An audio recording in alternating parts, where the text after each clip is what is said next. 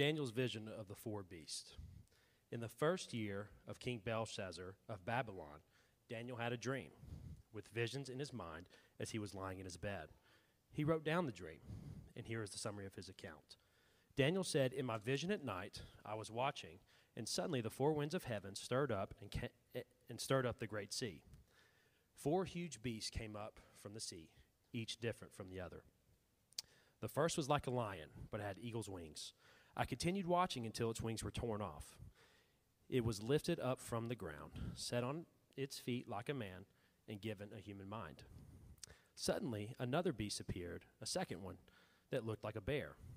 It was raised up on one side, with 3 ribs in its mouth between its teeth. It was told, 'Get up, gorge yourself on flesh.' After this, while I was watching, suddenly another beast appeared. It was like a leopard with 4 wings of a bird on its back. It had 4 heads, and it was given dominion. After this, while I was watching in the night visions, suddenly a 4th beast appeared, frightening and dreadful, incredibly strong, with large iron teeth. It devoured and crushed, and it trampled with its feet whatever was left. It was different from all the beasts before it, and it had 10 horns. While I was considering the horns, suddenly another horn, a little one, came up among them, and the 3 of the first horns were uprooted before it. And suddenly in this horn there were eyes like the eyes of a human, and a mouth that was speaking arrogantly. As I kept watching, the thrones were set in place, and the Ancient of Days took his seat. His clothing was white like snow, and the hair of his head like white as wool. His throne was flaming fire. Its wheels were blazing fire. The river of fire was flowing, coming out from his presence. Thousands upon thousands served him. 10,000 times 10,000 stood before him. The court was convened, and the books were opened. I watched them because the sound of the arrogant words the horn was speaking. As I continued watching, the beast was killed and its body destroyed and given over to the burning fire. As for the rest of the beast, their dominion was removed, but an extension of life was granted for them for a certain period of time. I continued watching in the night visions, and suddenly, like a son of man was coming with the clouds of heaven. He approached the Ancient of Days and was escorted before him. He was given dominion and glory and a kingdom, so that those of every people, nation, and language should serve him. His dominion is an everlasting dominion that will not pass away, and his kingdom is one that will not be destroyed." The word of God for the people of God. Thanks be to God.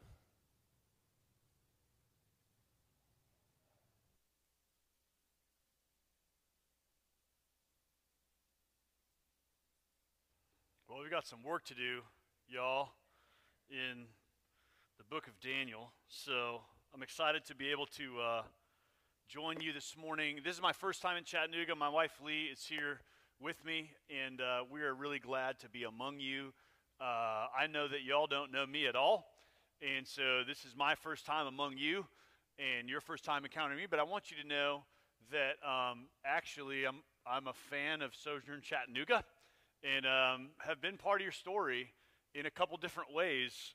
There's reasons why I feel sort of an affection for you, though I've never been among you. And the first of those is because I was there the day that your network was founded. Sojourn Chattanooga is part of the Harbor network of churches.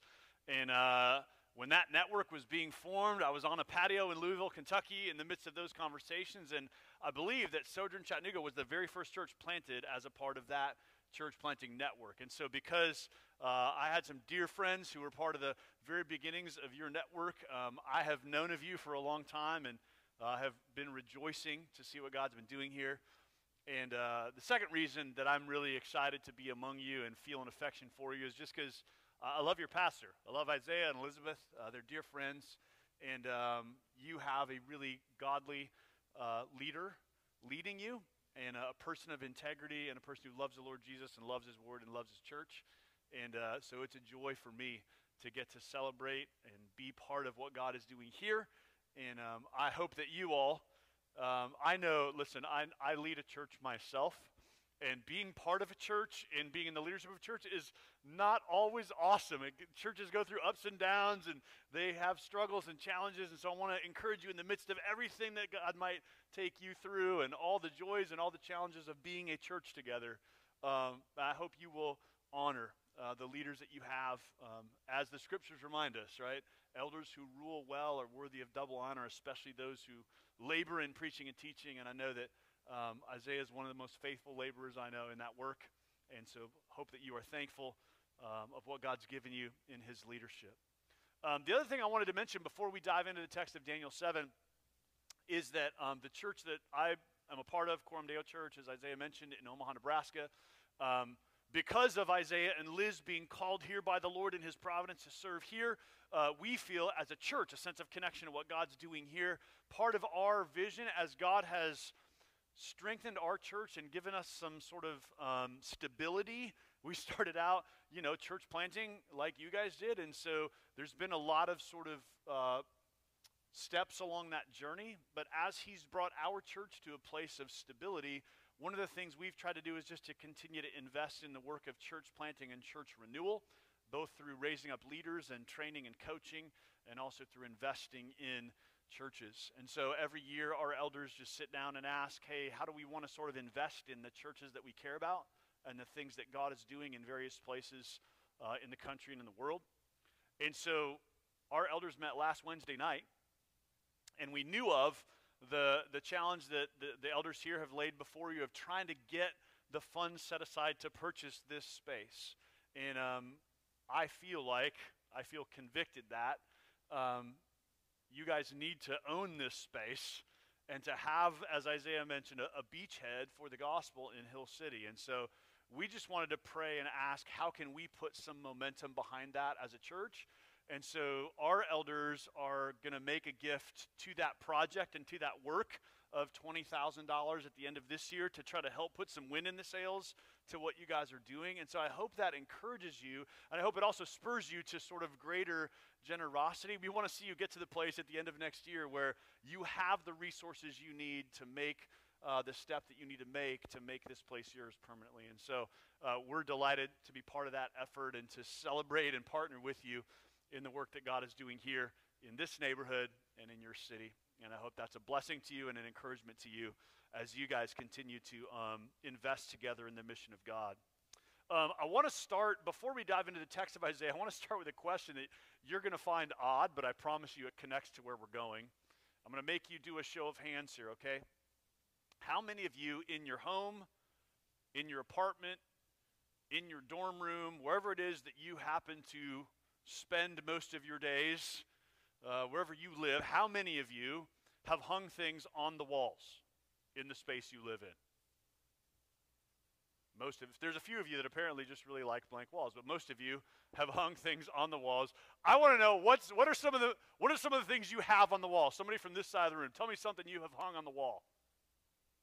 Pictures, okay? Somebody here. What besides pictures? What? Curtains, okay? What about y'all? Mirrors? What? Paintings. Okay, good. Isn't it weird that when we dwell in a space, we tend to want to hang things on the walls? I mean, have you ever thought about the fact that dogs don't do that, birds don't do that, even gorillas and chimpanzees don't do that? Only human beings hang things on the walls in the spaces that we live in. And I got to thinking about this, and it made me want to go around our church building and just see what various people on our team have hung on the walls. We bought a church building 4 years ago now, this really beautiful mid-century church in Omaha, and I've got a bunch of people on our staff, and so I just went around to various offices and I took some photos of what they have on the walls. The first thing is we have, as you do in your house, some pictures of the history of our church. So this is a hallway in our church where one of the things we've hung on the walls are just pictures that tell the story of our church, pictures of moments of our church gathering or baptisms or significant turning points in the history of our church. And so that's one. Down this hallway we have all these photos hung. of the story of our church. Then this is Olivia. She's our worship leader. She has a ukulele hanging on her wall in her office, which I thought was interesting. I don't know if she ever takes it down and plays it, but she wanted to have a ukulele hanging in her space. Ryan, who is our resident hunter, has a buck hanging on his wall in between the windows on this very narrow column, as you can see. And so that tells you what kind of person Ryan is and what he wants to sort of celebrate with his space. And then here's the weirdest one. Aaron has a spatula hanging on his wall, and I don't know why. And I zoomed out because I wanted you to get a sense of like the space. Like there's his desk with his computer, and then he's just got a spatula hang on the wall. And I asked him, hey, what is with the spatula? And he said, well, as you might have noticed when you saw it, if you're a Star Wars fan, it's a Stormtrooper spatula because Aaron is a Star Wars guy. And I said, hey, why do you have the spatula on the wall? And he's like, well, it's a Stormtrooper spatula. And I said, yes, I know, but why is it hanging on your wall? And he was like, well, because my wife won't let me keep it in the kitchen. And then I asked, okay, but why is it hanging where it is on your wall, like above your desk, like it is eye level in a place that seems just very odd? And he said, well, because that's where the nail was. So I guess he just there's a nail in the wall. He's like, well, I got to put something there. And so the thing that he put there was the Stormtrooper spatula. What are we doing when we hang things on the walls in our homes, in our offices, in spaces that we call our own? Well, what we are doing when we do that is we are making meaning. Human beings have a compulsion to make sense of our lives and our worlds. We have a compulsion to fit things together into coherent narrative. The Notre Dame sociologist Christian Smith says that to be human is to live according to some dominant narrative by which we make sense of our world and the purpose of our lives in it. So to be human is to live according to some narrative by which we make sense of our lives and of our world. What Daniel chapter 7 is giving us is a narrative to make sense of the world and of your life and my life within it. If you understand Daniel 7, you understand all of history and all of reality and all of your life. That's what I want to convince you of. If you understand this chapter, you have the key to understanding all of history and all of reality. And listen, even if you're here this morning as a skeptic, even if you're not sure you embrace the story that Daniel chapter 7 is telling, you still have to have a narrative to make sense of reality. You have to replace this story with some other story. And since the Enlightenment, the dominant narrative that many people have used to make sense of the world is what I would call the narrative of progress. The narrative that humanity is always moving up and to the right, that the story of the world is one of endless human progress, and that if we just keep progressing, our innate human potential will overcome all obstacles and will lead to justice and peace and prosperity. That's the story that many people in our world embrace. But I want to ask you, does that story ring true? Does it seem to you to do justice to what we actually see and experience? Does it seem to you like if we just apply a little bit more human ingenuity, we're going to be able to solve all the problems and all the challenges and defeat all the evil in the world?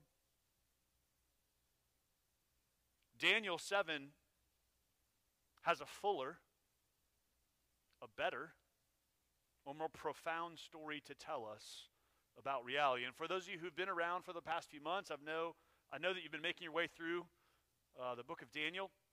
And here in Daniel 7, the genre, the kind of literature shifts from narrative to apocalyptic. Apocalyptic literature is that weird literature in the Bible that you find, for instance, here and in the book of Revelation and a few other places.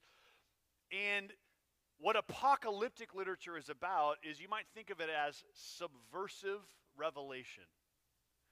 It reveals what's true in a way that's veiled rather than direct. And because of that, apocalyptic literature tends to be highly symbolic. It uses a lot of symbolic images, pictures, and metaphors to speak of underlying reality. If you are a movie buff, think of the symbols that you find directors using in movies that have a deeper meaning underneath the symbol. Think of the blue pill and the red pill in The Matrix. Think of the spinning totem in the movie Inception. Think of the ring in the Lord of the Rings trilogy. These are not just set pieces. They are symbols that have deeper meaning and that tell a deeper story. And the same is true in apocalyptic literature. Beasts and horns and clouds and fire, these are symbols that point to things beyond themselves. So, without further ado, let's dive into Daniel chapter 7. Does someone have the page number of the Bibles that are around if you want to use one of those? Isaiah's going to pull it out and find it. I was like, oh, I didn't write down where you can find Daniel 7, but I want you to look at it in your Bible. 790, is he right? 790? Okay. Page 790 in one of those Bibles under the chairs. Daniel chapter 7. I want to look at the vision of Daniel 7, the meaning of Daniel 7, the surprise of Daniel 7, and the call of Daniel 7. So let's move through this chapter together. First, let's look at the vision of Daniel 7. What you will notice in this chapter is that it breaks into 4 scenes, okay? In the first scene, which we find in verses 1 through 8, Daniel sees this vision of 4 beasts, and it describes what the beasts are like. Then in verses 9 through 14, we have this vision of the Ancient of Days and his everlasting dominion. In verses 15 through 22, Daniel asks for the interpretation of the vision. And then in verses 23 through 28, there's further elaboration on the 4th beast and final judgment. So let's look at each of these 4 sections briefly. First, in verses 1 and 2, let's look at it together. The text says, in the first year of Belshazzar, king of Babylon, Daniel saw a dream and visions of his head as he lay in his bed. Then he wrote down the dream and told the sum of the matter. So remember, we're being told about a vision, and so the descriptions here are very visual. It should feel like a movie script to you because that's what's being described. He's using words to describe something he saw. Verse 2, Daniel declared, I saw in my vision by night, and behold, the 4 winds of heaven were stirring up the great sea. So notice, the 4 winds of heaven are all blowing at the same time, meaning this isn't a normal storm. And the sea in the Bible is a symbol of chaos, of the unformed world. So anytime you see the sea, think back to Genesis 1. The Spirit of God is hovering over the surface of the waters, and then God brings creation into existence. The sea is a manifestation of chaos. He says, I saw in my vision by night, and behold, the 4 winds of heaven were stirring up the great sea, and 4 great beasts came up out of the sea, different from one another. Remember that in the Garden of Eden, God gave human beings dominion over the animals. And that what threw the world into confusion was a beast, the serpent, seeking to overthrow and undermine the rule of God. So these 4 beasts coming up out of the sea are ungodly, idolatrous, evil powers. And he describes each beast. There's one that's like a lion with eagle's wings. There's one that's like a bear raised up on one side with 3 ribs in its mouth. The third is like a leopard with wings. And then the 4th is, it just says, terrifying and dreadful and exceedingly strong. It's like this hybrid monster with iron teeth. And notice he says that 4th beast has 10 horns, and then there's this little horn that comes up among them. Now, the key is to look down in verse 17 and notice how the Bible tells us the interpretation of this vision. Verse 17, these 4 great beasts are 4 kings who shall arise out of the earth. So this vision Daniel has is of 4 earthly kingdoms. And when we compare this chapter with Daniel chapter 2, which you've already looked at, and Daniel chapter 8, which is yet to come, we can identify these 4 kingdoms, these beasts, and what they represent. These represent the kingdoms of Babylon, Medo-Persia, Greece, and Rome. 4 actual, real kingdoms that have arisen on the world stage. So, the first thing Daniel sees is these 4 beasts that represent 4 earthly kingdoms. The second section starts in verse 9. Notice what we read there. As I looked, thrones were placed, and the Ancient of Days took his seat. His clothing was white as snow, the hair of his head like pure wool. His throne was fiery flames, its wheels were burning fire. A stream of fire issued and came out from before him. 1,000 thousands served him, and 10,000 times 10,000 stood before him. The court sat in judgment, and the books were opened. The Ancient of Days is a reference to the one who has always existed, God himself. It says he's sitting on a throne, and his court sat in judgment. So this is a scene of the glory and the judging power of God. And we see these references to his clothing being white and his throne being fiery and a stream of fire coming out before him. These are all images in the Bible of purity and of holiness and of glory. And you'll notice in the vision, there's one who comes like a son of man, verse 13, and to him is given a kingdom that all peoples, nations, and languages should serve him. The Ancient of Days is not threatened by the beasts. Though the beasts are fearful to Daniel, they don't seem to bother the Ancient of Days at all. There's no sense that there is concern on the part of the Ancient of Days about the beast. In fact, it says the beast was killed and its body destroyed, and as for the rest of the beasts, their dominion was taken away. So that's the second section, this vision of God on his throne. In the third section, which begins in verse 15, we're back to Daniel, and he says this, as for me, Daniel, my spirit within me was anxious, and the visions of my head alarmed me. I approached one of those who stood there and asked him the truth concerning all this. So he told me, had made known to be the interpretation of things. These 4 great beasts are 4 kings who shall arise out of the earth. But the saints of the Most High shall receive the kingdom and possess the kingdom forever, forever and ever. So these 4 kings will arise, but the saints of the Most High will receive the kingdom. And then Daniel asks for further information on this 4th beast, because the 4th beast is the scariest and the most disturbing to him. And so in the next few verses, verses 19 through 22, this angelic messenger gives more clarity about that. The angelic messenger's response starts in verse 23. Thus he said, as for the 4th beast, there shall be a 4th kingdom on earth, which shall be different from all the kingdoms, and it shall devour the whole earth and trample it down and break it to pieces.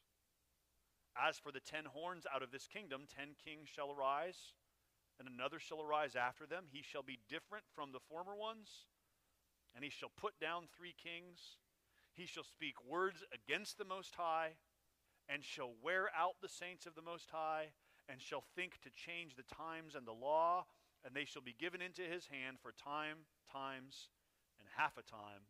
Verse 26, but the court shall sit in judgment, and his dominion shall be taken away to be consumed and destroyed to the end. And the kingdom and the dominion of the greatness of the kingdoms under the whole heaven shall be given to the people of the saints of the Most High. His kingdom shall be an everlasting kingdom, and all dominions shall serve and obey him. I just realized that I'm using the ESV, and I think most of you have the CSB, so if there's a few language differences, that's why.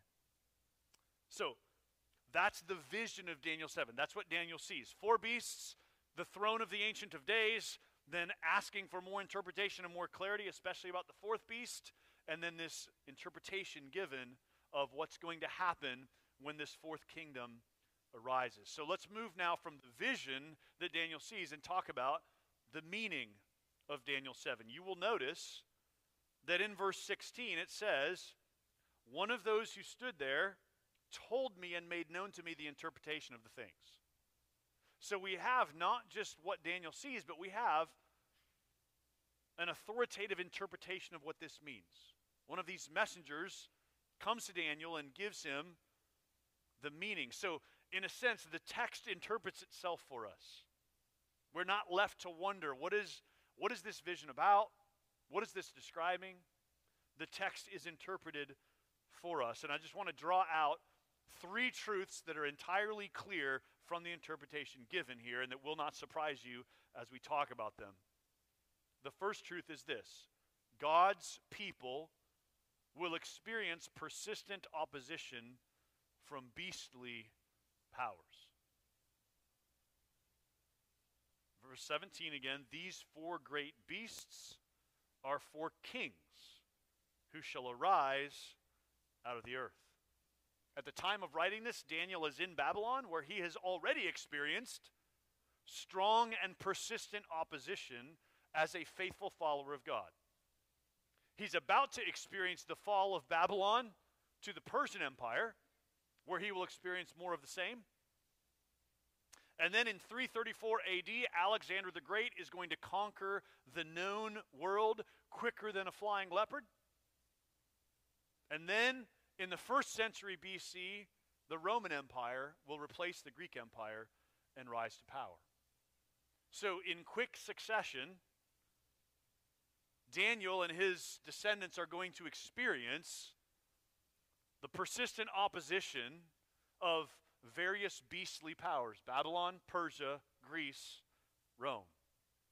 And the 10 kings that arise out of the fourth beast are probably to be understood as all the world powers that might trace various aspects of their lineage to the Roman Empire. So that would include, by the way, all the European powers, Russia, England, the United States of America, Egypt, even such things as global capitalism. These things all carry forward the heritage of the Roman Empire. And the little horn that the end of this chapter talks about, is the one the New Testament refers to as the Antichrist.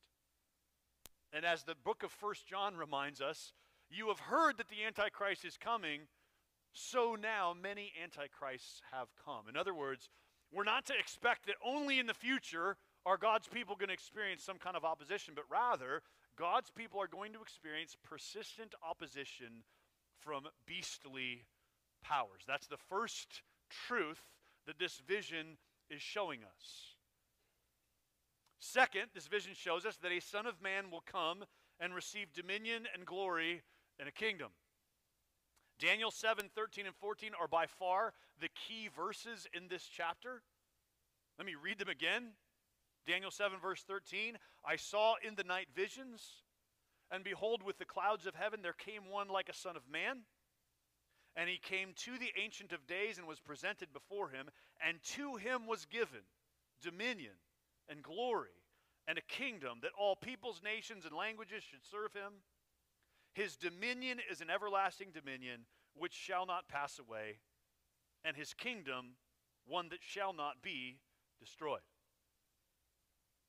There's only one kingdom in the entire Old Testament that God said would last forever. It is the kingdom of the descendants of David. And so this promise in the book of Daniel shaped among the Jewish people the expectation of a Messiah, a human deliverer, who would come in the line of David to conquer their enemies and deliver an everlasting kingdom. We'll talk more about that in a minute. So, the meaning of Daniel 7 is God's people will experience persistent opposition from beastly powers. A Son of Man will come and receive dominion, glory, and a kingdom. And finally, one day the Most High and his people will reign over all the earth. Look again at verse 14. It says, all peoples, nations, and languages should serve him. And in verse 27, the greatness of the kingdoms under the whole heaven shall be given to the people, the saints of the Most High. In other words, the Bible's vision of your future, if you belong to God through Jesus Christ, the Bible's vision of your future is not your disembodied soul flying off to heaven. The Bible's vision of your future is the saints of the Most High having dominion over the kingdoms under the whole heaven. When Jesus taught us to pray, "Thy kingdom come, thy will be done on earth as it is in heaven," this is what he has in mind, this vision in Daniel 7. When Jesus says to his disciples, "Blessed are the meek, for they shall inherit the earth," he really means the earth, the kingdoms of the world. Every knee will bow and every tongue will confess, Philippians reminds us. Your destiny as the people of God is to one day reign over the earth, not in some disembodied way, but in a way that very much is real and tangible and physical. So we've seen the vision that Daniel has, and we've seen how this text also delivers to us the meaning, the interpretation of these things. So let's look thirdly at the surprise of Daniel 7. By the first century, the time of Jesus, a strong messianic expectation had developed around Daniel chapter 7. One like a son of man was going to come, Daniel had said, and receive dominion from the Ancient of Days, from God himself. And all peoples and nations and languages were going to serve him. And so this is what the Jewish people expected and looked forward to. And if you've read Matthew, Mark, Luke, and John, you know that when Jesus comes on the scene, he often uses the title Son of Man to refer to himself. But when you read the Gospels, it's not clear, is Jesus using that title in a Daniel 7 kind of way? Because after all, Psalm 8 verse 4 says, "What is man that you are mindful of him, and the Son of Man that you care for him?" So the term Son of Man can just mean a human being, someone like you and me. So often when Jesus calls himself a Son of Man, he's just referring to his actual, real humanity. But there are a few moments when Jesus' Son of Man language starts to sound very much like Daniel 7. Let me read a couple of them to you. You'll see them on the screen. Matthew 16, verse 28. Jesus says, "Truly I say to you, there are some standing here who will not taste death until they see the Son of Man coming in his kingdom." The reference of a kingdom sounds a lot like he's using Son of Man in a Daniel 7 kind of way. Mark 8, verse 38, "For whoever is ashamed of me and of my words in this adulterous and sinful generation, of him will the Son of Man also be ashamed when he comes in the glory of his Father with the holy angels." These words from Jesus create suspicions that he's claiming to be the Messiah that was promised in Daniel 7. And throughout Jesus' earthly ministry, these suspicions reach a crescendo until finally at his trial, the climactic moment happens. Mark chapter 14, verse 60 records for us, "The high priest stood up in the midst and asked Jesus, 'Have you no answer to make? What is it that these men testify against you?' But he remained silent and made no answer. Again, the high priest asked him, 'Are you the Christ, the Messiah, the Son of the Blessed?' And Jesus said, 'I am.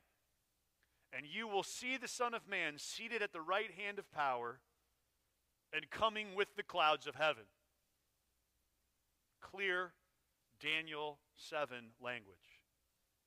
And the high priest tore his garments and said, "What further witnesses do we need? You have heard his blasphemy. What is your decision?" And they all condemned him as deserving death. And that gets us to the surprise of Daniel 7. Jesus had tried to prepare his disciples for it. Mark chapter 10 reminds us, "And taking the 12 again, he began to tell them what was to happen to him, saying, 'See, we are going up to Jerusalem, and the Son of Man will be delivered over to the chief priests and the scribes, and they will condemn him to death and deliver him over to the Gentiles.'" Wait, what?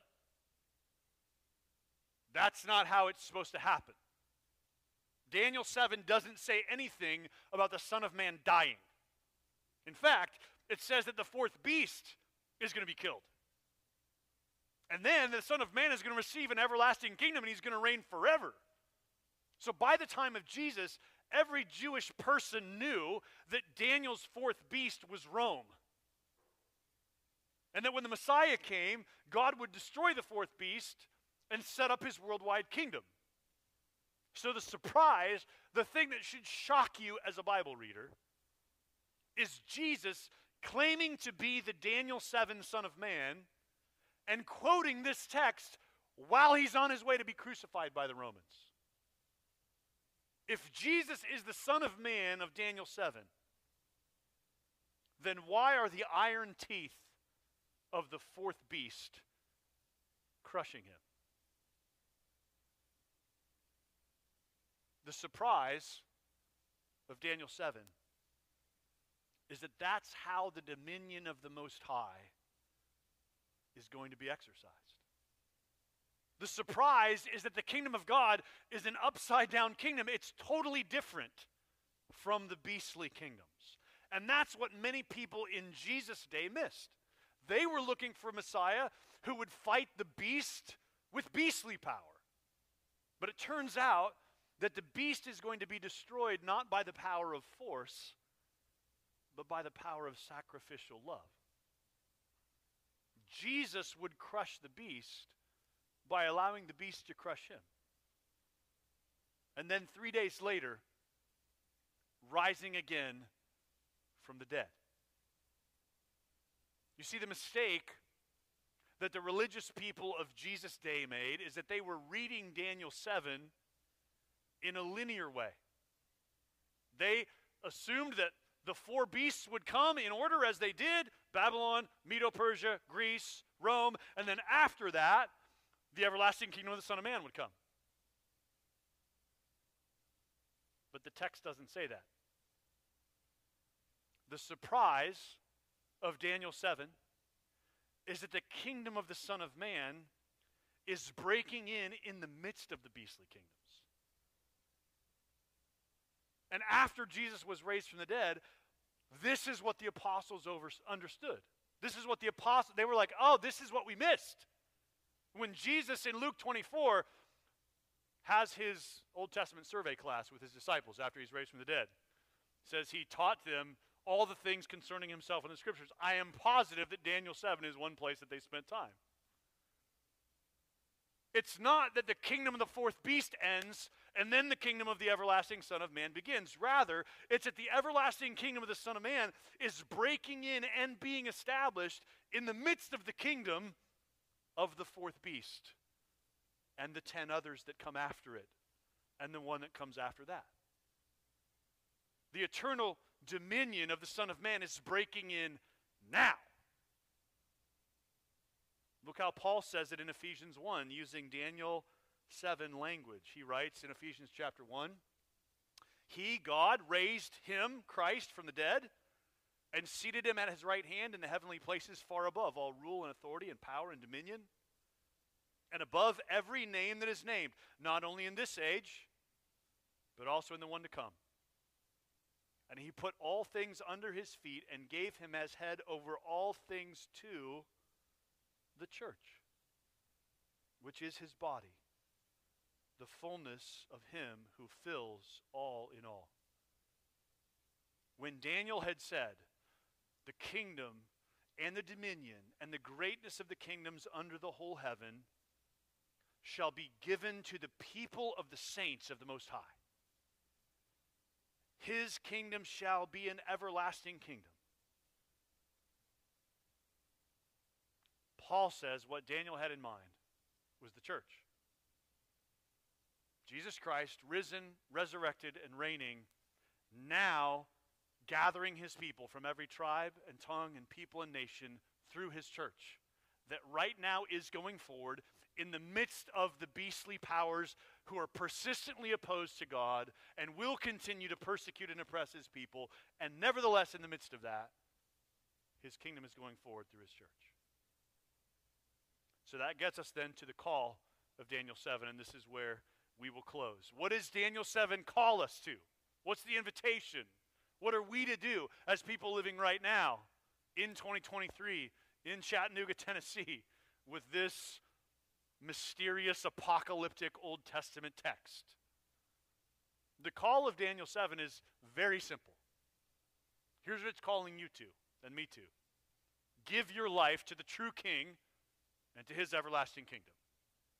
Make your life about that. That's what this text is telling you. I told you, it's giving you a vision of history, a picture of reality, a narrative by which to live your life. What this text is telling you is earthly kingdoms are going to rise and fall, and all of them are going to be animated by power dynamics that at the heart are oppressive and that will persistently oppose the ways of God and of his people. And yet, in the midst of all of that historical upheaval, Jesus Christ is building his kingdom. The Son of Man has come and he has received an eternal dominion. He has defanged the beast through his death and resurrection, and now his kingdom is going forward, and you should absolutely be part of it. That's what you're to do with your life. Listen, you're going to give your life to something. All of us are going to live for something. You're going to make your life about something. It's going to be your career, or it's going to be your family, or it's going to be your aspirations and pursuits, or it's going to be your artistic endeavors, or it's going to be the thing you sort of want your life to be about, your vision of what the good life is. You're going to give yourself to something. Verse 27 of Daniel 7 is right now in flight. The greatness of the kingdoms under the whole heaven is being given right now to the people of the saints of the Most High. That's happening right now. And you get to get in on that. You get to be a part of that. And I want you to have a vision that's as big as the promise here in Daniel 7. Did you hear it? Let me read it again. The kingdom and the dominion and the greatness of the kingdoms under the whole heaven shall be given to the people of the saints of the Most High. His kingdom shall be an everlasting kingdom, and all dominions shall serve and obey him. Do you hear all the shall language in there? What that's saying is this is happening. Doesn't matter how you feel about it. Doesn't matter whether you're a fan of it or opposed to it. This is happening. This is what God is up to. And so I want you to have a vision for your life that's as big as the promise here in Daniel chapter 7 and verse 27. Listen. The kingdoms under the whole heaven belong to the Lord Jesus Christ. He is gathering for himself a people made up of all peoples, nations, languages. His dominion is everlasting, and ever since his death and resurrection, the kingdom of God has been going forth and toppling one earthly kingdom after another as Christians all over the world come to faith in Jesus Christ and as churches get established. And this is what you're supposed to be caught up in. Like, I want your vision to be that the kingdoms in Chattanooga, Tennessee will be given to the Lord Jesus Christ. I don't want you just to have a vision for Hill City. I want you to start there. But I want your vision to be like, what if God wants to use you to plant more churches in Chattanooga beyond this one so that more and more people here can be brought into the kingdom of Jesus and bow the knee to him and be part of his multinational, global people. That's what your life's supposed to be about.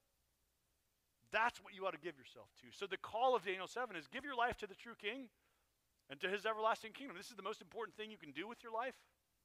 This is the most important thing you ought to be about. And in whatever vocation God has given you, and in whatever neighborhood he's placed you in, and whatever friends he's put you around, the thing he wants you to be about is the glorious reign of the Son of Man and inviting people to leave behind their other alliances and affinities and to come and bow the knee to King Jesus. This is what we ought to give ourselves to. Daniel 7 is giving you the meaning of all of life and the meaning of all of history. It's a vision big enough to demand all of your allegiance, all of your prayer, all of your labors, and a vision particular enough to speak to your neighborhood and your family and your workplace and the people around you. Let's give ourselves to this King and to his kingdom. Will you pray with me?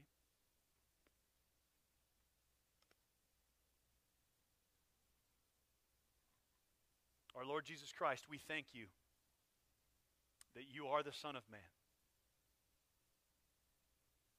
that you have come and conquered the beast, and that you did it in an upside-down way that none of us could have foreseen.